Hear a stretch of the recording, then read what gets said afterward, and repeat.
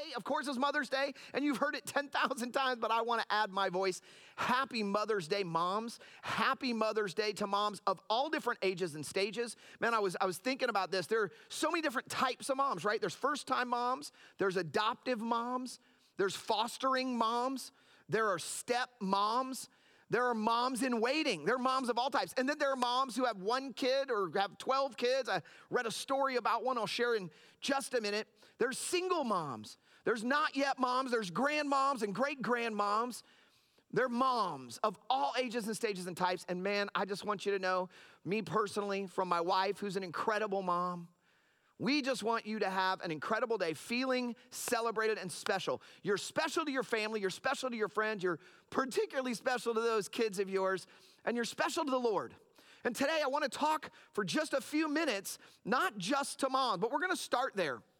Do you know, there are 84 mothers mentioned by name in the Old Testament. In the Old Testament, which is the first 66 books of the Bible, if you have your Bible, grab it. We're going to read Romans 8 here in just a minute. You can grab your Bible. Hopefully you brought it with you along with your coffee, but if you didn't, grab your phone, pull up your Bible, or grab your printed Bible. I have mine today, and we're going to look at this in a minute. But in the Old Testament, the first 66 books, there are 84 mothers mentioned by name, which means there's lots of opportunity to learn and to observe the way God moves through mothers, uses mothers, and the outcome of the work of mothers. There's a lot there. There are actually 250 plus references to mothers. More than almost 3 times, 2.5 times as much as in the New Testament. In the New Testament, in the book of Romans, we read some places where it's not, of course, there's reference to mothers, but there's also references just to women in general and the importance of women in the church, in the ministry, in the effectiveness of establishing and bringing the kingdom from heaven to earth. And so women are a big deal. Mothers are especially a big deal. And today we're talking about moms. And I read this story. There's this phrase. His mother's name appears 21 times in the books of 1st and 2nd Kings and 1st and 2nd Chronicles. So the reference to a mom was in these books, 1st and 2nd Kings, 1st and 2nd Chronicles, repeatedly. And while recounting all these names of the kings and the authors, you know, they reference the deeds of moms too. And I thought this was interesting. There's a story about a woman named Edith Dean who wrote a number of books, and she wrote this in one of her interviews. She said, "While the chronicler, as he analyzed so well the character of the mothers of the kings of Judah, was he trying to stress that a nation's rise or fall may be determined by its mothers?"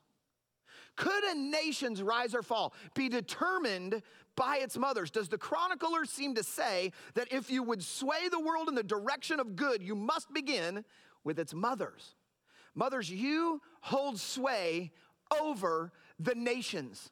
The influence, the investment, the sacrifice, the pouring out, the prayerful pursuit of, the exhortation, the coaching, the reminding, the disciplining, the encouraging, the championing of your children raises them up to be truly world changers. And is it possible that we see in the scriptures that even the author of Kings and Chronicles was declaring the influence of mothers on the state of the world?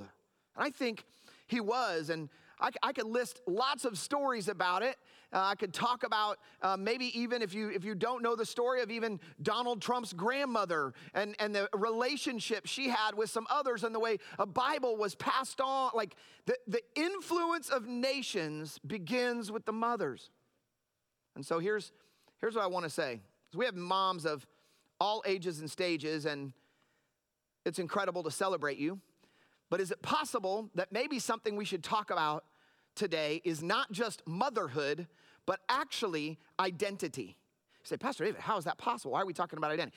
Here's what I want you to think about. How you became a mother doesn't matter. How you became a mother doesn't matter. The fact that you became a mother changed your identity and gave you a brand new purpose. Prior to being a mother, before that first child arrived, you had a purpose, an identity, a plan, and some of it carried over, of course. But once you gave birth to a child, everything about the way you thought and behaved and planned and purposed and prayed looked different. You got a new identity, not just a new brand. You didn't just go from Sally to Mommy. That happened. You got a new title, a new label. But with that renaming or additional naming came some expectation, purpose, and identity. So it did. And so I love my name. You may love your name. But man, you know what my favorite things to hear are not David. They're not pastor. Those things are wonderful. But you know what I love most? I love hearing daddy and papa. Those are my favorite names. Why? Because they attach so deeply to fresh and new and purposed identity that is generational and transformative. And I wonder if maybe on this Mother's Day, it would be good for us, and here's where we're going to go, is I want to talk about identity more than I want to just talk about mother's influence. Mother's influence is important, but it's identity that is really the big deal. It changed no matter how you got there. You may have gotten pregnant unintentionally. You may have gotten pregnant out of wedlock. You may have not been able to have children and you went through a 3-year journey to adopt a child. Doesn't matter how you became a mom. You may have never had children and you've never been married, but you married someone who had children and you became a stepmom. Doesn't matter how you got there. Once you had kids, once there were children calling you mom, everything changed. And to us more broadly, our identity is different in the moment of transition from a place of servant to son. Now listen, here's what I want you to write down. This is your big idea. You ready? Write this down. Big idea. Don't confuse who you are with what you've done or what you do. Don't confuse who you are with what you've done or what you do. As a mother, how you got to be a mom may not have been the best way. Maybe it was, but maybe it wasn't. And what you've done as a mother or a parent may not always have been great. It doesn't change the fact you're still the mom, you're still the dad, you're still the grandparent, the papa, the nana, the Gigi. What you've done and what you do is not the same as who you are.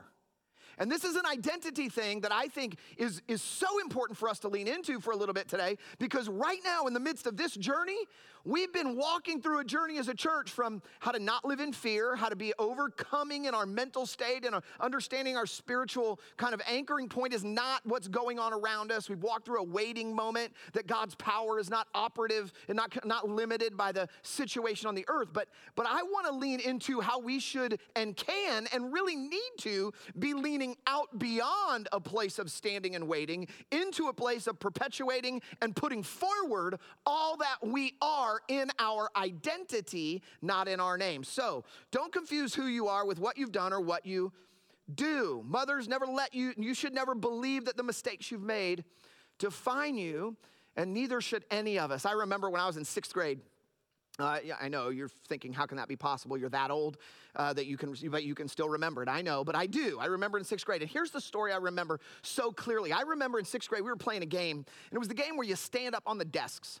And it was a little rainy out. We couldn't go outside and have recess, so we stood up on our desks. We had a ball, and we would throw it to each other.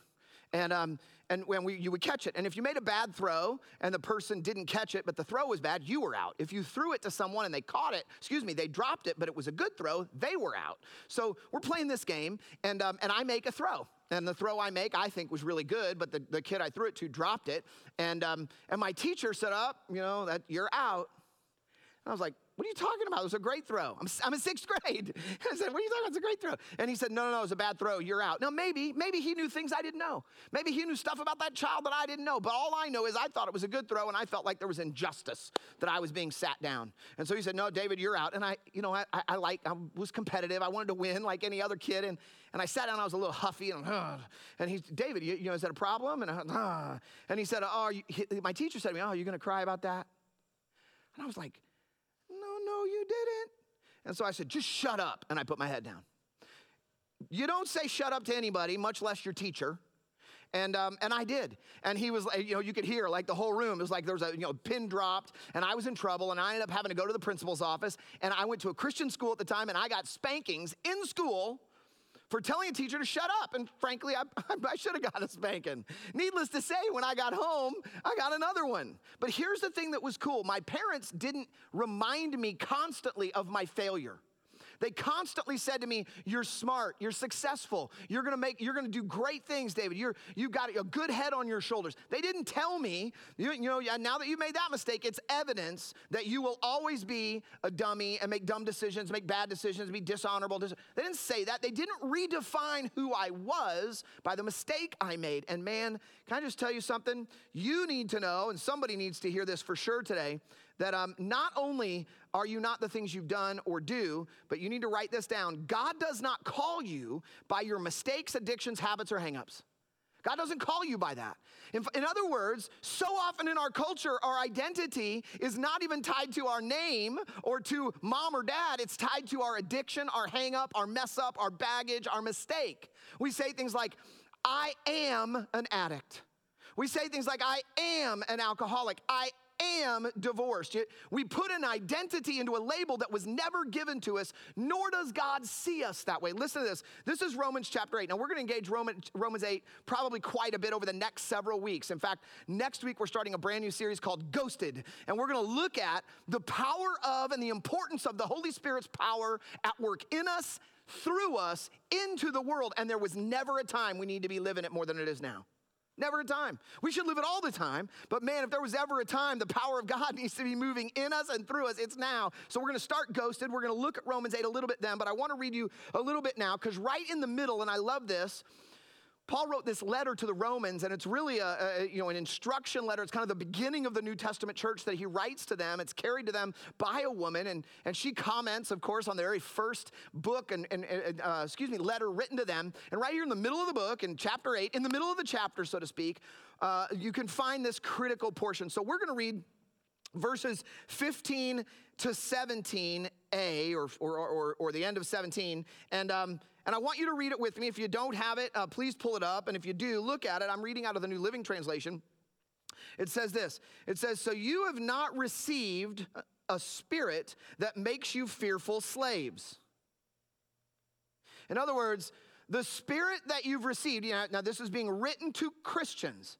It's being written to Christians. And I want you to hear this. If you have never, ever given your life to Jesus, this is written for you, but as yet, it doesn't apply to you. It's important that you hear that. He is saying what's about to happen and what has happened for those of us that have surrendered to God and accepted Christ, repented of sin, declared Jesus as Lord and Savior. And he's confirming some things to us. And all around this is some stuff about the Spirit as well. So he says this, so you've not received a spirit that makes you fearful slaves, which he really is referencing what many have been experiencing in their natural world.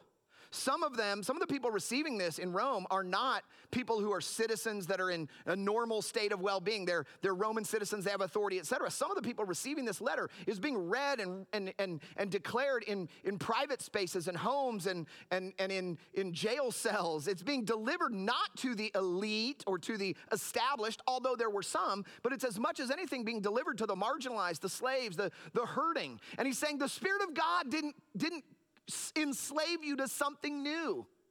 So important. He says this, instead, you received God's Spirit when he adopted you as his own children. Now we call him Abba, Father, for his Spirit joins with our spirit to affirm that we are God's children. And since we are his children, we are his heirs. In fact, together with Christ, we are the heirs of God's glory. But if we're going to share his glory, there's a measure of suffering that we share of his as well. The sense of rejection and persecution that comes with being a follower of Christ. The surrender to the full measure of the power of God that transcends the human eye and the natural that others, challenge because of, pick a thing, science, a book on evolution, pick a thing. And they challenge the truth of the scriptures. And Paul was writing, confirming to them that the Spirit of God witnesses to your spirit that you're not enslaved to a new religion, which was the nature of the culture of that day. And I would say this one too. Religion is not just the things that it's not just the Christianity, Islam, Buddhism, Hindu. It's not just those. There's the religion of atheism. It's a religious practice, even though it may be not recognized in the same way that denominational religions are recognized or world religions. But atheism, the humanism is a religious philosophy and methodology. So it's no different today than it was then. And Paul is writing and saying, no. You are heirs of the glory of God. You've been adopted as children. All that God is and has is available to all of his heirs, and no one's a grandkid. Listen to me. This is so huge for you. So huge. Some of you have been sitting on a couch off and on for 8 weeks like me, and you're sick and tired of it, and you're ready to be done with it, and we've walked through okay, I'm over the fear. God, you've dispelled fear. I don't have to live in anxiety and pain. We've dispelled the idea that while I'm sitting in the middle of this, God can't still work in me, and I can wrestle with my thoughts and feelings about God with God. We've walked through some things together, and I think what we need to do is now kind of lean up instead of leaning back. We need to lean up from our seat and get to the edge and start to think about and lean into, God, how do I show and manifest the full measure of your inheritance for me in my life, my family, and my world? What does that look like? How do we do that, God? It's time to, but it begins with knowing your identity. If you still think you're a grandchild, or you still think the mistakes of your past that made you a mom keep you from being considered a mom, and that word makes you uncomfortable because you're tied to a past performance, a past behavior, or mistakes, don't be, because God isn't doing that. His Spirit, if you've surrendered to him, witnesses to your spirit that you're children of the living God and an heir of all things as being adopted into his family. And an adoption in this culture particularly gave you all the rights and privilege of a natural born child. It's a big deal. So first of all, I want to say to you that you are an heir of all that God has made possible through his son Jesus, if you are surrendered to him. And if you're not, we're going to give you the chance to do that in just a minute, because all of God's promises are yes and amen. Let me give you another verse. This is in Romans chapter 5. If you flip a couple of chapters back, it says, for the sin of this one man, Adam, caused death to rule over many. It's important. It's important. That means that the sin of the earth, the pain of the earth, the death of the earth is not God prescribed. It's a result of sinful behavior in a sinful earth, corrupt earth, that death rules over, including our eternity separated from God. So, but even greater is God's wonderful grace, and listen to this, and his gift of righteousness for all who receive it will live in triumph over sin and death through this one man, Jesus Christ. In other words, we read and talk a lot about grace, but the gift of righteousness, we don't talk about in the scriptures developing our righteousness, because righteousness is not something we develop. It's something we reflect because it's been imputed, it's been put into and upon us. We're viewed through it because of what Jesus did in his righteousness. So you are not named. You are not called. You do not retain an identity of your past sins, mistakes, failures, hang-ups, blemishes, or problems. And that is important for you if you're going to then be able to lean into the full measure of what we are heirs of, not just our salvation, but all that comes with being an adopted child of God. He calls us son. So here's the second thing I want you to write down real quick today, is that we have the authority our Father has because position defines authority. Position defines authority. And what I mean by that is the authority that one has when they say to another, use my name. You have signing authority on a check if you work in a corporation. You have use my voice. Take my card and use it in a relationship or a transaction. There is transferred authority from one who all recognize it, someone that everyone recognizes it in a person or a position or an accomplishment. And that person says, I'm letting you trade on all of my authority because pick a thing. You are, you're the president of a company. You entrust authority to your vice presidents. You're a general manager of a basketball team. You entrust authority to your coaches. You are the captain of a basketball team or a football team or a soccer team, and you entrust some responsibility and authority to your teammates. You are a father or mother of a home, and you entrust some authority to a child. You are an older person, and you do the power of attorney to give authority legally to another person. Like, transference of authority is a normal and natural function. And in the supernatural, it's true as well. God gave you and I all of his authority as well as his scope or purview by virtue of being heirs and adopted into his family. Here's what it says in Scripture. This is Galatians chapter 3. This is really a great passage about this. There's a lot in Galatians we could read that talks about identity, but here's what it says. In fact, have you ever thought about this? Like, just think about the royal family. Think about the royal family. A child is born into the royal family in the UK or wherever, and they are born, and by virtue of nothing, no earning, no failing, no creating, no behaving, simply by a name transference. You are born, you take your first breath, your last name is, you instantly have authority. Even at 3 years old, servants, to some extent, obey you. Even at 6 years old with a temper tantrum, there are things that people will not do, will not say, will not behave around you, because at 6, it doesn't matter your age or your performance yet. You are in the family, period. Did you know that's true for you if you've surrendered your life to Jesus? You have authority because of who God is as his adopted child. Your name and destiny were changed in an instant, and your identity was fully transformed, and you have been given all of the things in that scope. All of his promises, all of the available authority and power is ours to exercise. And we need to, I want to, you, I hope, want to walk in all of it, but we have to establish and settle in our soul that our misses and our mistakes have not cost us or prevented or limited us. If we are in those moments going back to the Lord and say, God, I messed up, will you forgive me? God, I'm sorry, I don't want anything in between us. If we're seeking to maintain the depth of relationship, God has imputed his authority to us. And man, I mess up as a son sometimes with my dad. My dad doesn't disown me.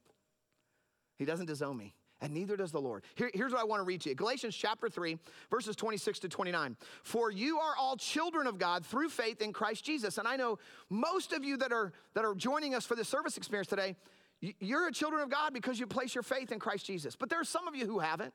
There's some of you who maybe are wrestling with, did I really? I've done church a while, but did I really put my faith in Christ Jesus?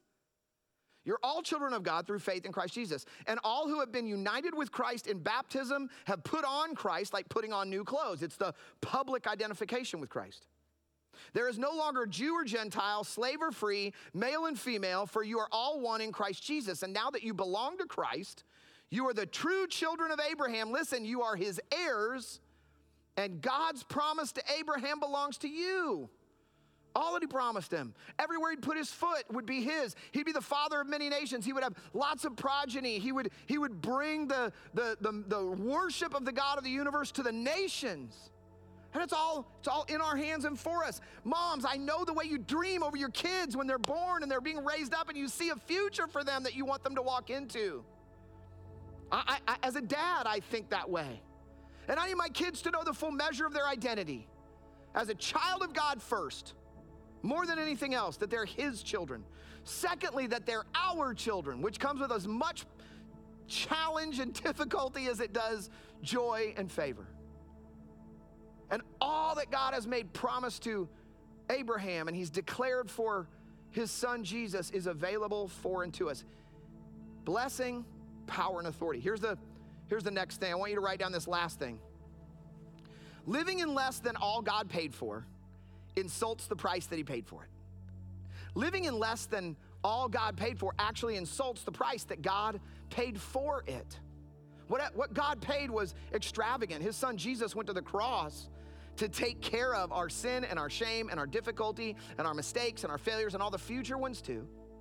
And when we live in less than, we walk in less than, we're unsure about walking in the fullness of God's authority, his power, his declaration, his healing virtue, his discerning giftings, and all that he has for the sake of the kingdom of God and reaching the world, being light in a dark place, bringing hope to a dark world.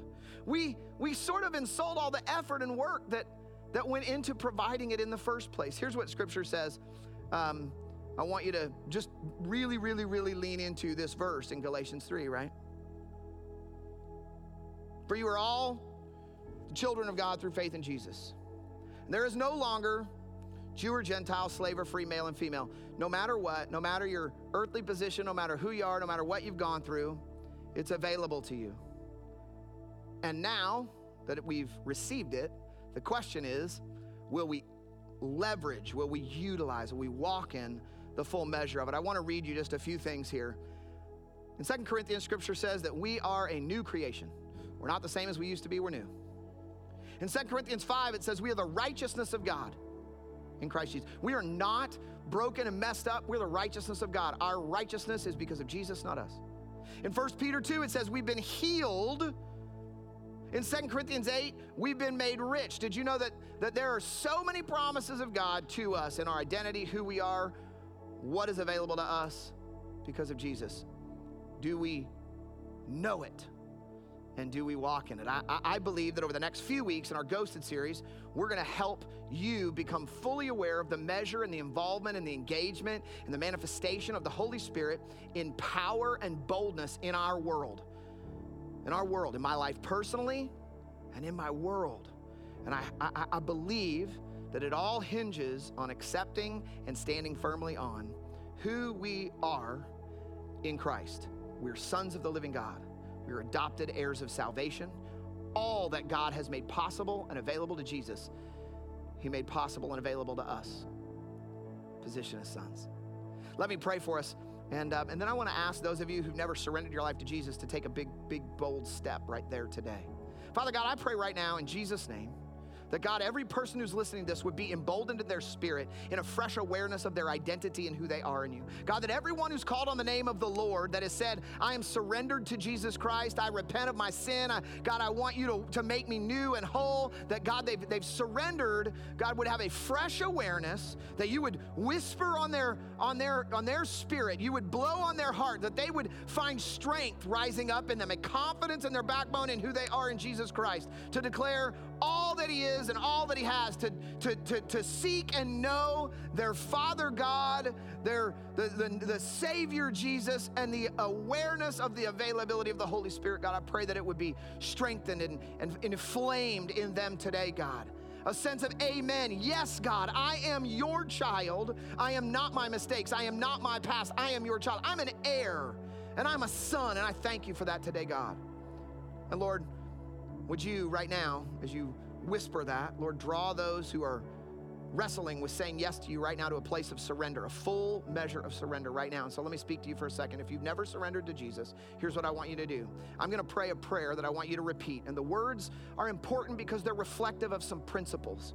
That God is the forgiver of sins and that we can't earn heaven. That Jesus is Lord and Savior and we are not capable of making our own way. They're important because they're a starting declaration of an ongoing journey we now walk into the full experience of our heirship, of our sonship. So here's what I want you to do. If you've never said this before, you never prayed before, you never surrendered to God before, no matter how much you've dabbled in church, would you say this? And then you need to let somebody know. You need to put it in the chat. You need to text your response to the number on the screen and just say, I'm new today. I've made a decision. I'm surrendering to Jesus. I want to discover the full measure of my identity in Christ. Are you ready? Here's what I want you to pray. Say, Dear Heavenly Father, I thank you for Jesus. I thank you for sending him. I thank you that he died for me. And I thank you for raising him back to life just for me. Today, God, I ask you to forgive me for all of my sin. Would you make me new because of Jesus and not my good works? And today, Jesus, I call you my Lord and my Savior. It's in your name that I pray. Amen.